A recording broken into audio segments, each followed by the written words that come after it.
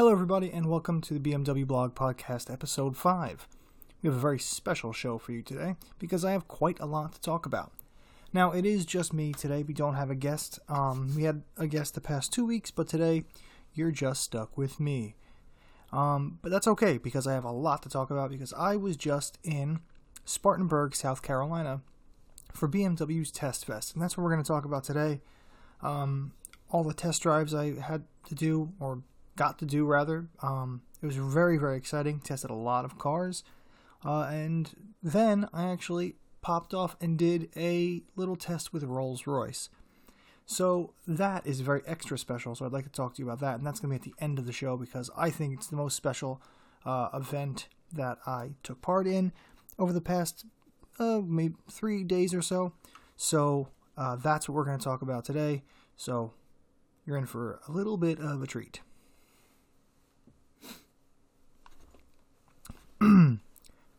First, I want to talk about just kind of what Test Fest is and how it works.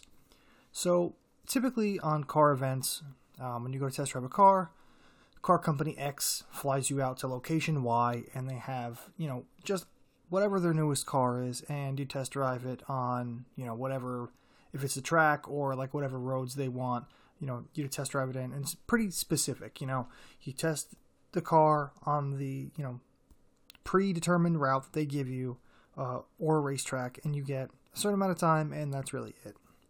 Well, BMW has been doing something a little bit different for the past couple of years.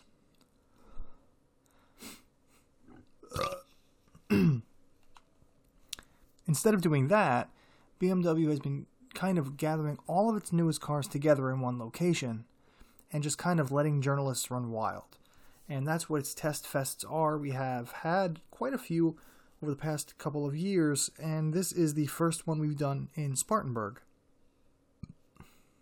Typically, they're done at the Performance Center West out in Palm Springs, California, but this time it was done at Performance Center East and at the Spartanburg plant, BMW's largest manufacturing plant, in South Carolina.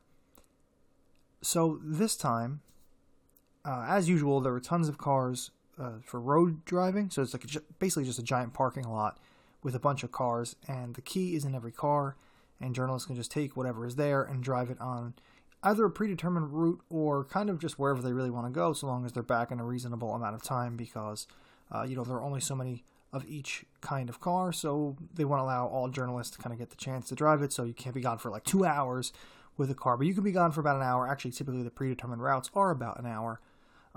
So there's a car in the parking lot, you're allowed to take it, and it was filled with a ton of different cars, from the new 8 Series Gran Coupe to the X6 M50i, to 8 Series coupes and all sorts of stuff. Even the new Minis were there, the Clubman and the Countryman JZWs.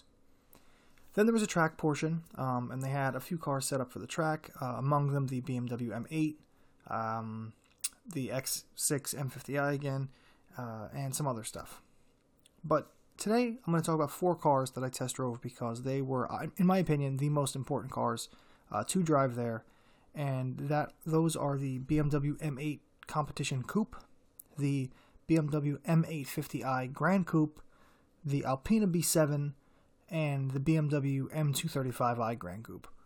Those are the 4 cars I tested for BMW, and I think those were the most significant. And because I only had 1 day to do it, I kind of had to pick and choose my battles there. I had to kind of pick what I wanted to really review. So I had to skip over cars like the X6 and the Mini, both Minis rather, because I felt that these 4 were the most important, and they were the ones that I had the time to do. So I kind of just prioritized, and those were the 4 I drove. So the first car I actually got in for the day was the Alpina B7. And I was very fortunate. We walked out of the performance center after they gave us the talk about what we were going to do, what we're going to be driving. And my driving partner, I guess he knows the people at BMW very, very well. He's been doing this a lot longer than I have. And they just said, here you go, the Alpina B7's waiting for you, because there's only one. There are probably 6 M850i coupes to drive. there, all in different specs and whatnot. But there's only one Alpina B7, so it's kind of a hot commodity and it's tough to get into. But as soon as we walk out the door, first thing in the morning, we were the first ones out. Here's your Alpina B7, so we had the chance to drive that, and that was really cool that we got in that early. But it was really cool, really nice twisty country roads, some beautiful scenery, and we were able to really test the Alpina B7 quite a bit, because the roads around Spartanburg's plant are, they're not the best. They're a little, like the road surface, isn't the best. There's quite a lot of potholes, and the road can be rough, and even over those, rough roads, over that rough rough pavement, rather, the B7 was really comfortable. It was really supple, but it always stays remarkably planted. And I've driven the pre-facelift B7, because this is the new facelifted Alpina B7. The one with the gigantic new grille. And I drove the pre-facelift car, and that was great. I loved that thing. I really, really loved it. So I was really excited to get into this one to see if there were any changes. And, without having driven the previous one for at least a year, I don't really remember exactly how long it was ago that I drove it, but it's been at least a year. So having not driven it recently, I can't say that there's a lot of differences in feel, but I can say that it is sensational to drive. It is a rocket ship. It's so fast. And the specs by now, 4.4 liter twin turbo V8, 600 horsepower, 590 pound-feet of torque. It isn't an M engine. It's not, the same engine that you'll find in the M5, even though it has similar specs. It is a different V8. It is based off of the same V8 in like the 750i. So what Alpina does is they take it and they completely modify it. So it has new intake manifold, new exhaust manifold, bigger turbochargers, different pistons. It's entirely revised, and that's how they squeeze that much power out of it. And in my opinion, I've always felt that Alpina actually did a better job doing that than even the M division, because there's like a silky, buttery smoothness to it, the way it operates. But the power delivery is insane.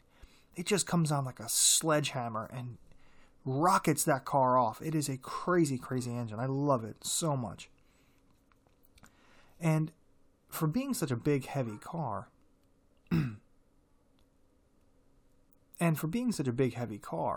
it is remarkably agile.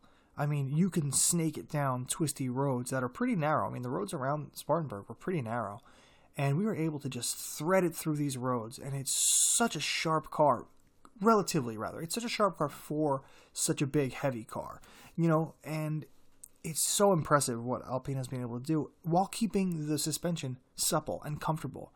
It's a really impressive magic trick they've been able to pull off with that car. My only, I don't want to say disappointment, because it's really not that surprising, but it's not as special on the inside as I'd hoped. And I think that really just comes down to what Alpina is working with. The new 7 Series interior, while very nice, no one's going to complain about being in it. I just don't think it's on the same level as certain cars in its class, like for instance, the Mercedes AMG S63. I think that car is nicer on the inside. It feels more special.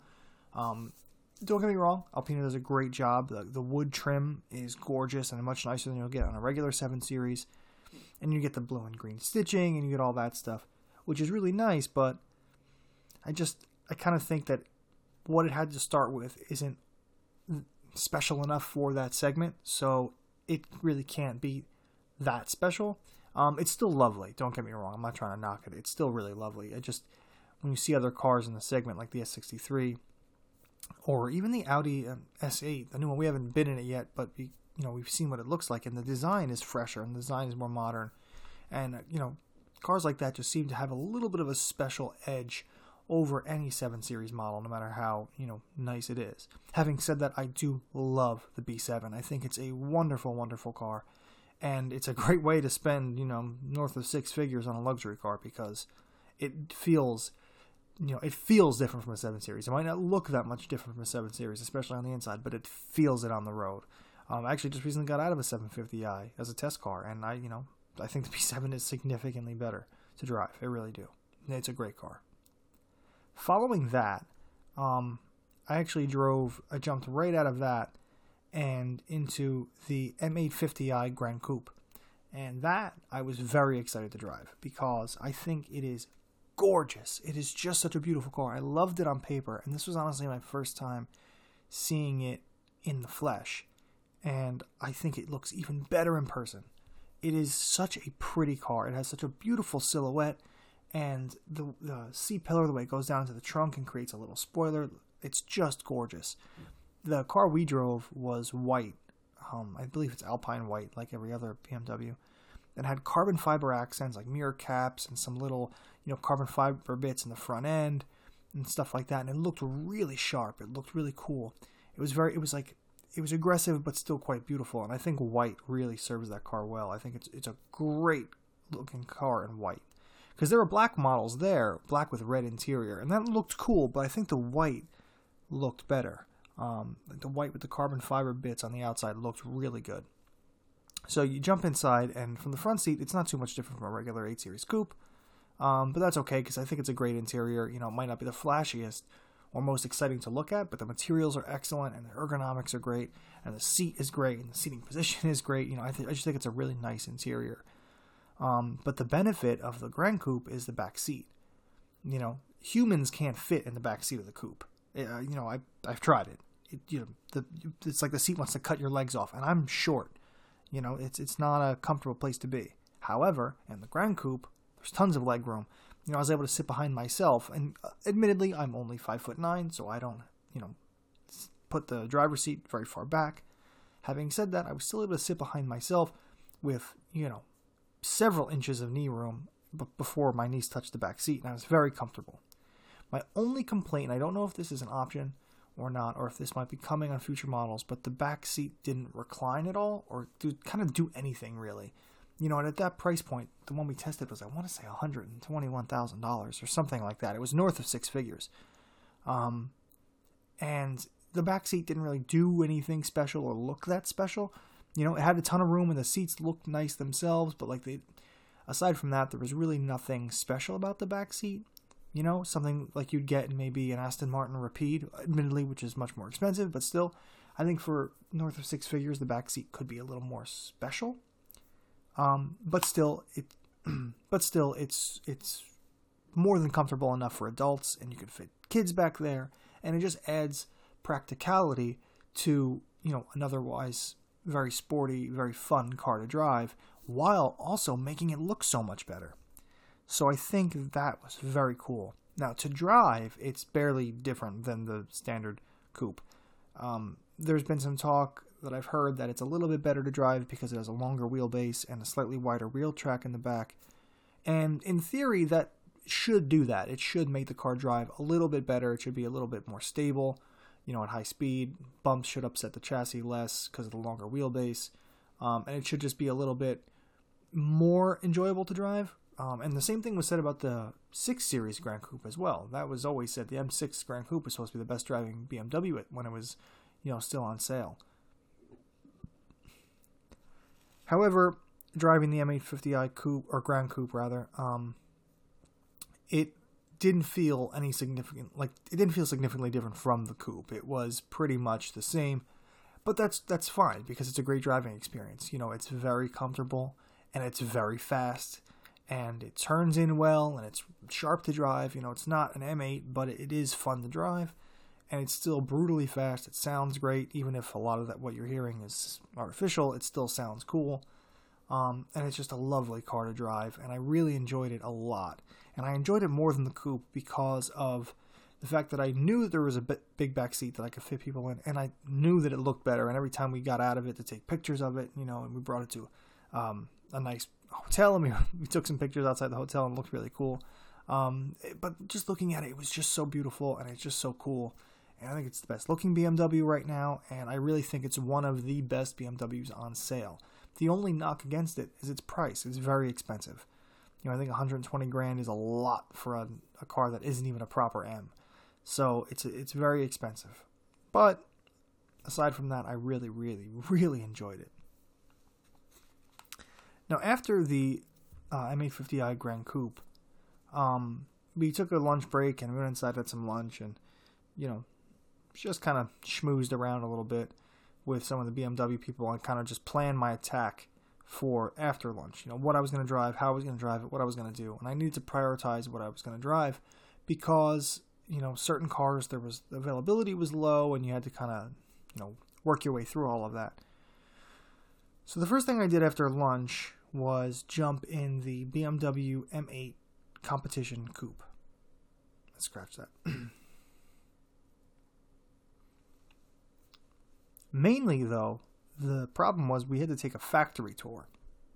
So BMW wanted us to tour, we didn't have to, but it was kind of like they were showing off the plant and we were supposed to take a tour of it. And the main thing was they were showing off the battery assembly for cars like the BMW iX3 and things like that.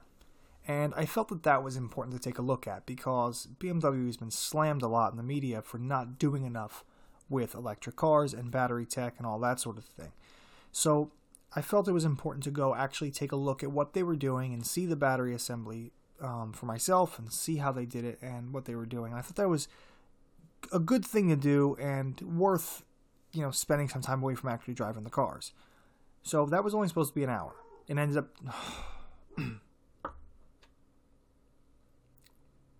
So that was only supposed to be an hour.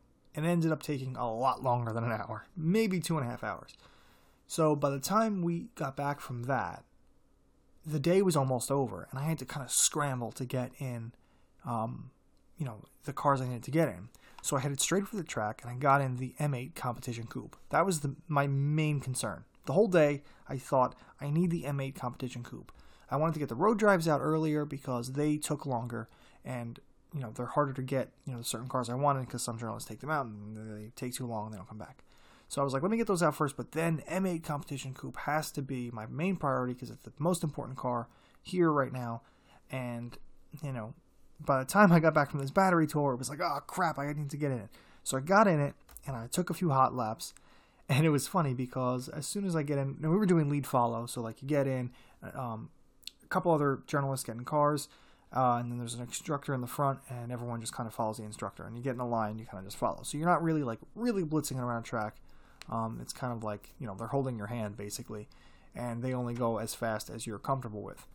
So I get in the car, and the instructor that's taking us out, or my group out for this, was Matt Mullins. Now, Matt Mullins, if you don't know who he is BMW's main driver for the BMW Performance Center. And he kind of teaches everyone how to drive, and he's an excellent driver. And he's actually, if you remember when BMW set the record for the longest drift time, or, that whole thing with the new M5, he was actually the guy in the F10 generation M5, the fuel car. He was the guy who would jump out onto the track and refuel the drifting M5.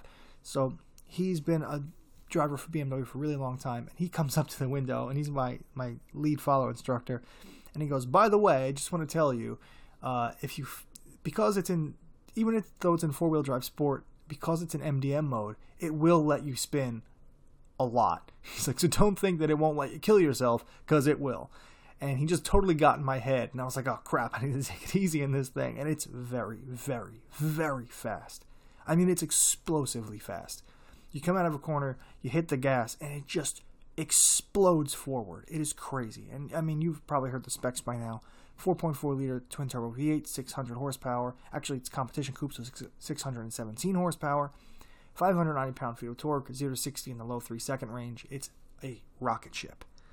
And because of its insane grip, it is crazy grippy. You come out of a corner and it just digs its claws in and fires you out. And it's very sketchy at first because you think, well, not that the car is sketchy, but I guess he got in my head. And I'm thinking, oh, this thing's going to snap on me. It's going to spin, and I'm going to die. So I'm trying to take it easy while trying to learn the track because I hadn't been on that track yet, nor have I ever been to that track before, ever. So this is my first time on the track in my life. First time driving a 600 horsepower M8. And I'm kind of scared that it's going to kill me. So I'm not really paying attention to the car and reviewing the car. I'm really just trying to hang on for my life and keep up with the guys in front of me while learning the track and not crashing the car. But after a few laps, I settled in. I got comfortable with the track, and I started to pick up some speed, pick up the pace, and really start to push the car harder. And what I learned is that it might be my favorite BMW to drive right now. It's close. It's between that and the Z4 M40i because I really love that thing. But the M8 competition coupe is just so brutal. It's just so violent that there's this real attraction to it. It looks menacing. It looks fantastic. And then you just step on the throttle and it, like I said, it just explodes. It's so violent and so brutal that it has this real aggressive personality to it. And I just really, really enjoyed it a lot. It also has tenacious grip. Like, Mullins scared the crap out of me by telling me that it could snap and kill me, but I really don't think I could have pushed it hard enough to have it do that, because there's no way that it would run out of grip or capability before I ran out of courage. There's no way. It's so much more capable than I am, and I think it's so much more capable than the average driver. You'd have to be a real idiot and just be a real dumb hooligan to get yourself in trouble, because it has so much grip, especially in that four-wheel drive sport mode. It allows you to play a little bit, but you have to really be doing something dumb to hurt yourself. So I really enjoyed it a lot. Once I got the hang of it and the track, it really became a lot of fun. And then once I realized that maybe Mullins was being I don't want to say he's being hyperbolic, but I think he thought that maybe I was braver than I am, because there's no way I'm pushing that car hard enough for it to, run out of its own capability. But after I got out of the M8, But after I got out of the M8, I decided to jump into a much, much, much different car. That would be the M235i Gran Coupe. Now, BMW had that set up a little bit differently than the other cars because it was a pre-production car. I don't know why BMW keeps doing this. So like last year at the last test fest, we had the M340i on track, and that was only a pre-production car. I'm not really sure why, because like they have production ones, I think. I'm not really sure. But the M235i was a pre-pro. It was wrapped in camouflage and all that. So they had a 2 Series Gran Coupe product manager there, and they had to be present while we drove. Actually, they had a couple of them there, and one of them had to be present while we drove. So we had to kind of like request a time to get in and drive that on the road. So that's what I did. I got a slot. I got a product manager to ride shotgun with me, and I took that for a little bit of a ride. Now, I have a video review coming of this car, as well as every other car, and written reviews of every other car I've driven. So if you want to stay tuned for that, check out bmwblog.com and our YouTube channel, and we will have reviews for all of these cars there. But all right, so back to the M235i Gran Coupe. So I was very, I don't want to say apprehensive, but I really went into it kind of pessimistic. It is a front-wheel drive BMW. Yes, the Gran Coupe is all-wheel drive. It's xDrive all-wheel drive, but it's a Haldex all-wheel drive system, and I want to make this very clear, because I feel like there have been some enthusiasts who keep commenting saying, well, it's not front-wheel drive, it's all-wheel drive. Yes, it's all-wheel drive, but it uses a Haldex system, and a Haldex all-wheel drive system is basically front-wheel drive.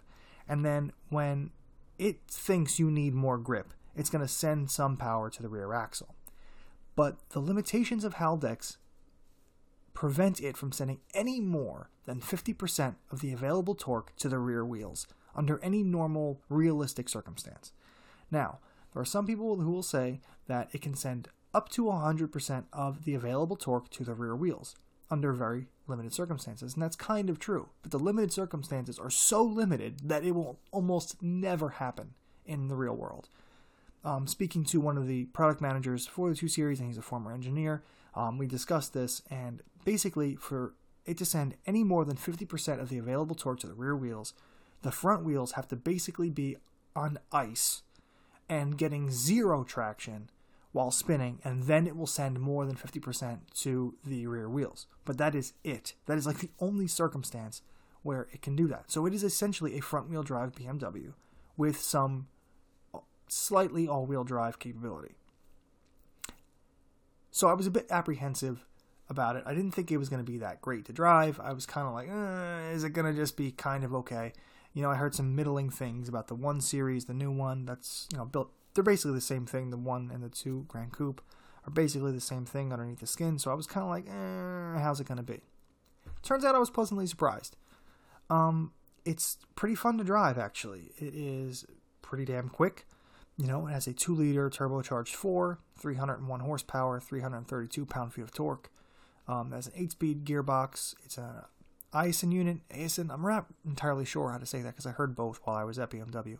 So I think it's Aisin, but it's that gearbox is not the same ZF sourced 8-speed you'll find in any other BMW.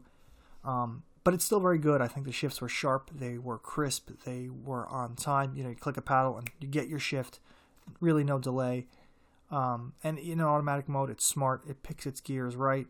It's willing to downshift when you step on the pedal. It's a good gearbox. I don't think it's a downgrade from the ZF much at all. If it's a downgrade, it's only a little bit and not really noticeable by normal humans. I also like the engine. I thought the engine was punchy. A little bit of lag down low, but that's okay. It's a willing engine. It pulls pretty hard. It revs pretty cleanly. It's a good engine. It's not a B58 straight 6, but it is a good engine.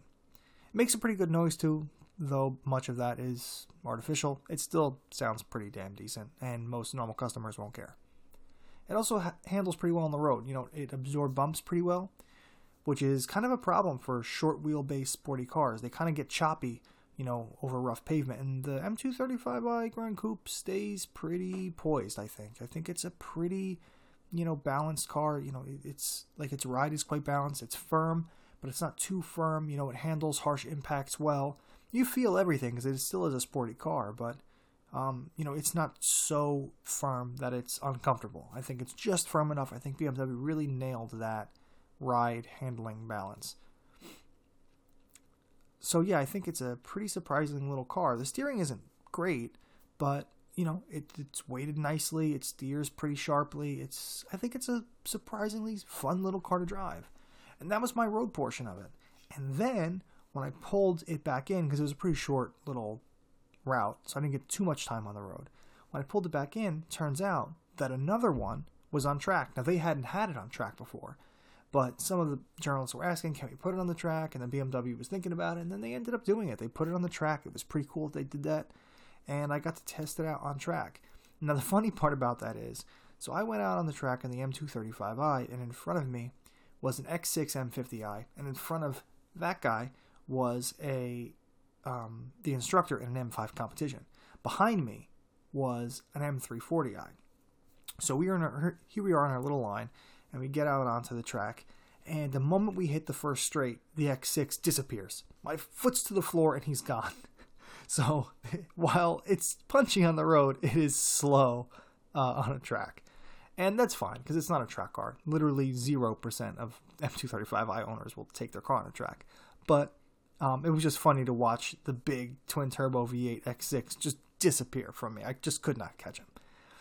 But having said that, I did catch up to him in corners because it is a surprisingly fun little car to drive on track. It is not a rear drive, tail happy, playful little hooligan. It's not. That's not what it's going to be. So anyone expecting that is going to be disappointed. But if you go in with an open mind, learn what it's like to drive, kind of get a feel for it, and then do what it likes, drive it the way it's supposed to be driven, it actually can be kind of fun. One of the interesting things about it is it actually comes with a Torsen front differential. So it actually doesn't understeer much at all. There's a little bit, you turn into a corner sharp and it will understeer a little, but then you kind of just wait for it to grip, get back on the throttle hard, and it does its thing, it grips, and it powers you out of corners. And it's a car that you can kind of grab by the scruff of the neck and just kind of wrestle around through corners. And once you start doing that, it actually gets pretty fun. Once I got the hang of it, I was actually having a lot of fun. And it surprised me, but it was a pleasant surprise. I had a smile on my face while I was driving this thing. It actually made me laugh a couple of times because it was surprisingly fun. And what I like about it is it wasn't scary. Because it's front drive and all front drive base, but all-wheel drive, and it has the Torsen front diff, and you get that Haldex system working. It's a very safe car to drive quickly, and that kind of takes some of the worry away. You can push it hard on track, and it's not going to snap and kill you. It's a pretty safe car to drive quickly, and that makes it fun. So I really actually came away with a positive impression of the M235i, and it's a car that I really want to spend some more time in. I want to get it here at my house. I want to drive it for a week and test it out and learn all its little nuances and things like that, and I want to kind of just play with it and see how I like it over time. But my first impression was positive, and I didn't think it was going to be. So I'm happy about that. That made me happy. That was probably the happiest point in my day, oddly enough, because I stepped out of that thinking, wow, this is so much better than I thought it was going to be. I kind of expected the M8 to be a brutal monster. I expected to really love the M850i Grand Coupe, and I knew I was going to love the Alpina B7, but I didn't know what I was getting into when I got into the M235i, and I was pleasantly surprised. And I think that a lot of customers, if they go in with an open mind, even BMW enthusiasts, if they go in with an open mind and they kind of just say, okay, this is a new kind of BMW, we're branching out to new territory now, it's a new kind of thing, new kind of BMW, I think they'll be surprised too, and I think they'll like it more than they thought they would. And I think that's a big step for BMW, because this is an important car. It's going to compete with really big selling cars like the Audi A3 and the Mercedes A-Class. I was in the Garden State Parkway yesterday, New Jersey, and I saw 2 Mercedes A-Classes, the brand new ones. I didn't even know they were on sale yet in the U.S. And I saw 2 within like a half-hour span. So, those cars sell very, very well. And, this is a car that BMW needs to sell well, and I think it's going to. I think if customers give it a chance, they'll like it. I still think it's ugly. But it drives much better than I expected. So that was a very pleasant surprise. But okay, after that, the important part, at least for me, I thought this was the most exciting part of the trip. And that was the Rolls-Royce Cullinan Black Badge. Now, I don't know if you've been paying attention to the interwebs these past couple of days, but Rolls-Royce just unveiled the Cullinan Black Badge. It is the first Black Badge edition of the Cullinan, and Rolls-Royce showed it off in typical Rolls-Royce style. So they brought us outside at night, and they had a big stand set up with big black curtains and strobing lights and smoke machines and music playing, and then a Wraith Black Badge pulls up on one side and another Cullinan pulls up on the other, and then the curtains open and you just see the headlights pop up in the dark, and it rolls out real dramatic. And it was awesome, but it was ridiculous in a totally awesome Rolls-Royce way. So the Cullinan Black Badge rolls out, and we got to poke around and look at it, and it was the first time anyone had ever seen it outside of Rolls-Royce, so we were very excited about that.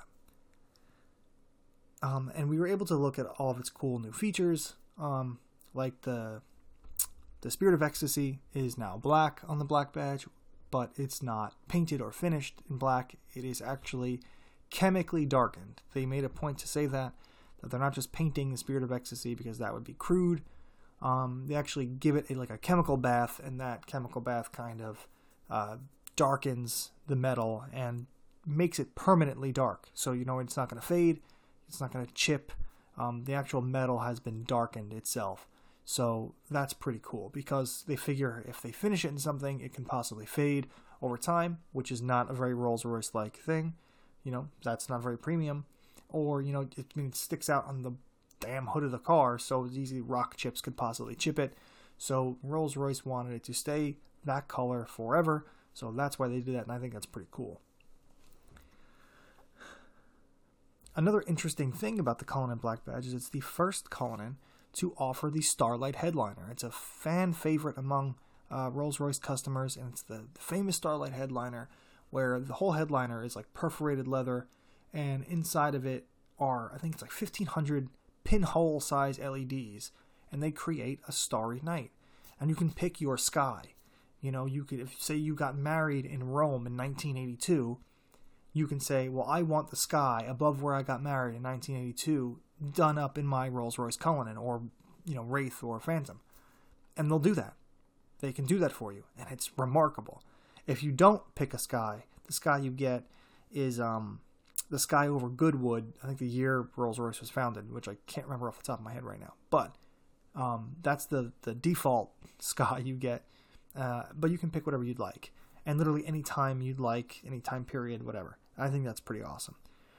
But there's even a new feature to the Starlight headliner on the Cullinan Black Badge, and that is the shooting star feature, where it creates shooting star effects with the LEDs. Now, when I heard that, I was like, that's ridiculous. Like, do you really need shooting stars above your head while you're driving around? That's the silliest rich person thing I ever heard. And then I saw it, as did several other journalists, and we all looked at it and we went, okay, I get it. That's amazing. And I'm totally sold. I love it. I want more of it. I want it in every single car on Earth. I need it in every car I have. It's the coolest thing I've ever seen. It's just, and it's the simplest thing. They just make little LEDs go and just shoot across like these tiny, subtle little shooting stars. And they happen at random, and it's just so damn cool and ridiculous and amazing and awesome and stupid and fantastic. I just absolutely love it. And the car that was on, because they had 2 Cullinan black badges there. One was white with red leather, and the other one was black with a 2-tone black and like canary yellow interior, which was pretty wild. The black one with the yellow interior had the shooting star headliner. The other one didn't. But they were really, really cool cars. Now, the best part about all of this is that we got to drive them. So I was part of a small selection of journalists that Rolls-Royce picked. I was very fortunate. I'm very grateful to be part of this. But Rolls-Royce only took a handful of the journalists from the main BMW event to bring to their Cullinan drive. So we started at BMW's Spartanburg plant in Spartanburg, South Carolina, and we drove all the way up to Asheville, North Carolina, in the Cullinans. Well, actually, we had a couple of Rolls. So there was the Wraith black badge we had the 2 Cullinan black badges, and then there were 2 standard Cullinan support vehicles, which, by the way, side note, Rolls-Royce people internally kind of nicknamed regular Rolls-Royces Silver Badge. So that's not their official name. It's not like the regular ones are called, Silver Badge, but that's what they call them because they have silver badges, and it's just an easier way to distinguish them when we're talking about them. So, fun fact, call them Silver Badges. It's kind of cool. Anyway, so they had the 2 regular Cullinan support cars, and we drove all of them up to Asheville, and we just kind of do driver swaps and car swaps and rotate in so every journalist could get a chance to drive the Cullinan black badge. Now, on the way up, we went through the Blue Ridge Mountains and were able to drive on the Blue Ridge Parkway, which is actually one of the best driving roads in America, and one that I've always wanted to drive on. I've never gotten a chance to, so I was really excited about that. So I started my day in the Wraith black badge, and I got to drive up some really twisty, really tight, windy roads in a gigantic Wraith black badge. That's the only Rolls I'd ever driven prior to that day, so it's something that I was semi-familiar with. And I actually really came to enjoy driving it quickly, like hustling it through back roads. I mean, it's a big, big, heavy car, and by no means a sports car. But I kind of learned how it liked to be driven and how to drive it best through twisty roads. And once I got the hang of it, once I got the feel of it was just lovely. It really was. And there's this weird way to drive it. So you kind of sit. I like to sit as low as I possibly can in a car while still seeing over the scuttle. That's how I like to sit in a car. But I kind of had myself a little bit higher than that because the nose is so long that I needed to see where it was. So I kind of sat a little bit higher, and the steering wheel, right at the proper arm length, elbow bent a little bit, and chest level. But it's a wide diameter steering wheel. It's very wide, but the rim is quite thin. So you kind of drive it with like this fingertip feel at each, at the 9 and 3 points. And it just kind of has this lovely waftiness to it. And you kind of just chuck it in slow, wait till the front end to bite. Once it bites, get back on the power, and it just use that V12 torque to just fire you out of corners. And it's kind of fun. Once you get used to it, it's really a fun car to hustle in its own weird little way. It's not a sports car. It's a big, giant GT car. But it's kind of fun. I don't know. I just really enjoyed it. And I kind of got into this really nice rhythm. And I had people in the car. And I don't know if you've ever driven a Rolls Royce before, but they are not flat cornering cars. They kind of tip and pitch and heave, and they throw their heft around. So being in the back seat can make one nauseous. But, I asked the person in the back seat, and she said, no, I'm good, keep going. So, it was fine. We were able to hustle it around, and no one got nauseous. It was great. It was a lot of fun. So after we drove that, we got to stop and look at some gorgeous scenery. And then we jumped in the Cullinan black badge. And I rode shotgun in that for a while, which was lovely because it's a Rolls Royce, so I got to enjoy all the, beautiful interior of it.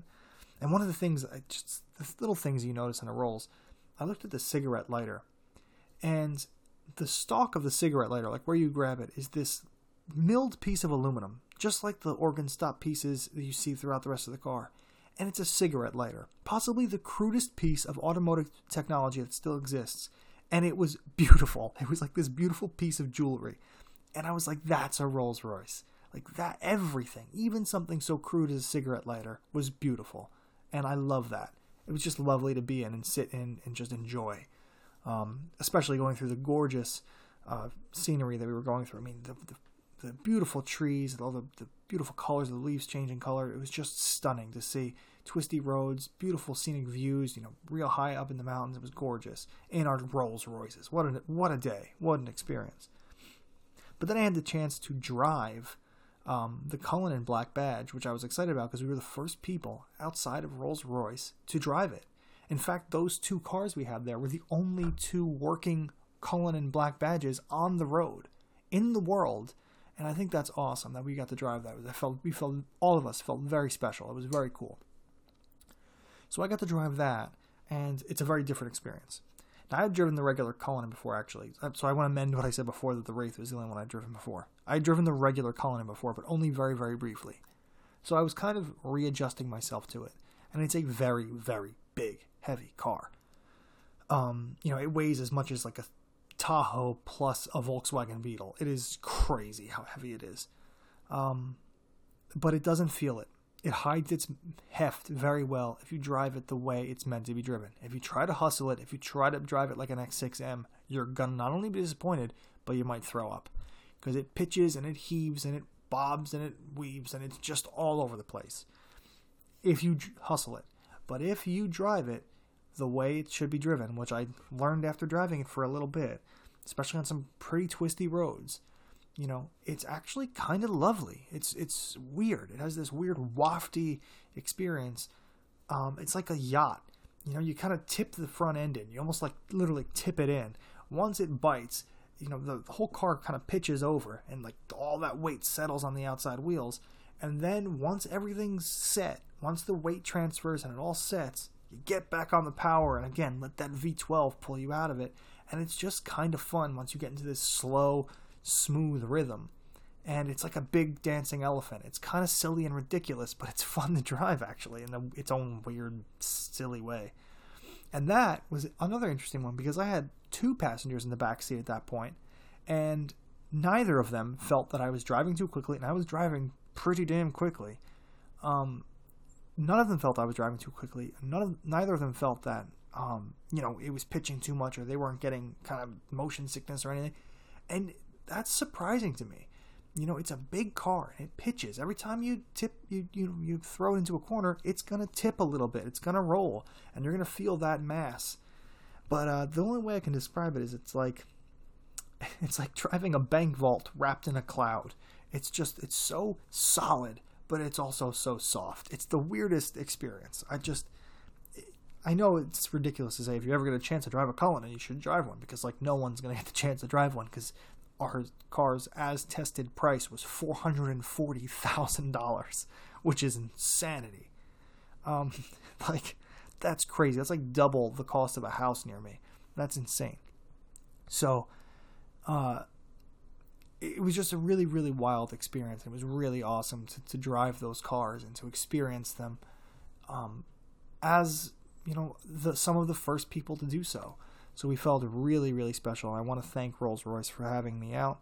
And Rolls-Royce has always been very generous to us and always been very kind to us and inviting us to, and as has BMW. So I want to thank both BMW and Rolls-Royce because we had a great time out there and it was a lot of fun. And we got to drive some really cool cars. And so I really want to thank them for that because that was an awesome, awesome experience. And I really came away more impressed with some of these cars than I thought I would be, like the 2 Series and the Rolls. I knew I'd like the M8 and the Grand Coupe and the B7, but the little 2 Series and both Rolls Royces really, really impressed me more than I thought. I think maybe that sounds crazy saying a Rolls Royce impressed me more than I thought it would, but I thought they would just be big, wafty luxury cars, especially the Cullinan. But it was more fun than I thought it would be, and I think that was actually the highlight of my trip was driving the 2 Rolls up the up the Blue Ridge Mountains. I think that was really, really amazing. So yeah, that's it for episode 5. I've probably wasted enough of your time, your precious, precious time. But I want to say that I'd like you guys to start asking some questions. You can shoot anything over to me. I've said it every episode. Nico at bmwblog.com. Shoot me some questions, or even just some topics you'd like me to talk about, or anything like that. Just shoot them over to me, and I will make sure I get them in the next episode. So please do that. Next week, we're going to have Horacio back on. He was our first guest. He is the editor-in-chief of BMW Blog, so it's very, very nice to have him on and talk to us and kind of lay down the law of what's going on with BMW, because literally no one in the media knows what's going on with BMW more than he does. So I'm telling you right now, when he says something, it's fact. It's concrete. If he says something's coming, it's coming. So when he's on the show, it's great because we learn a lot. We learn a lot about what's coming, and maybe kind of squash some rumors that, don't have any facts to them. So yeah, next week, stay tuned for Horacio, and we got some interesting stuff coming, because the following week we're going to be at the LA Auto Show, and we're going to be recording live from the LA Auto Show, and that's going to be really fun. So thank you for listening to episode 5, and stay tuned for next week.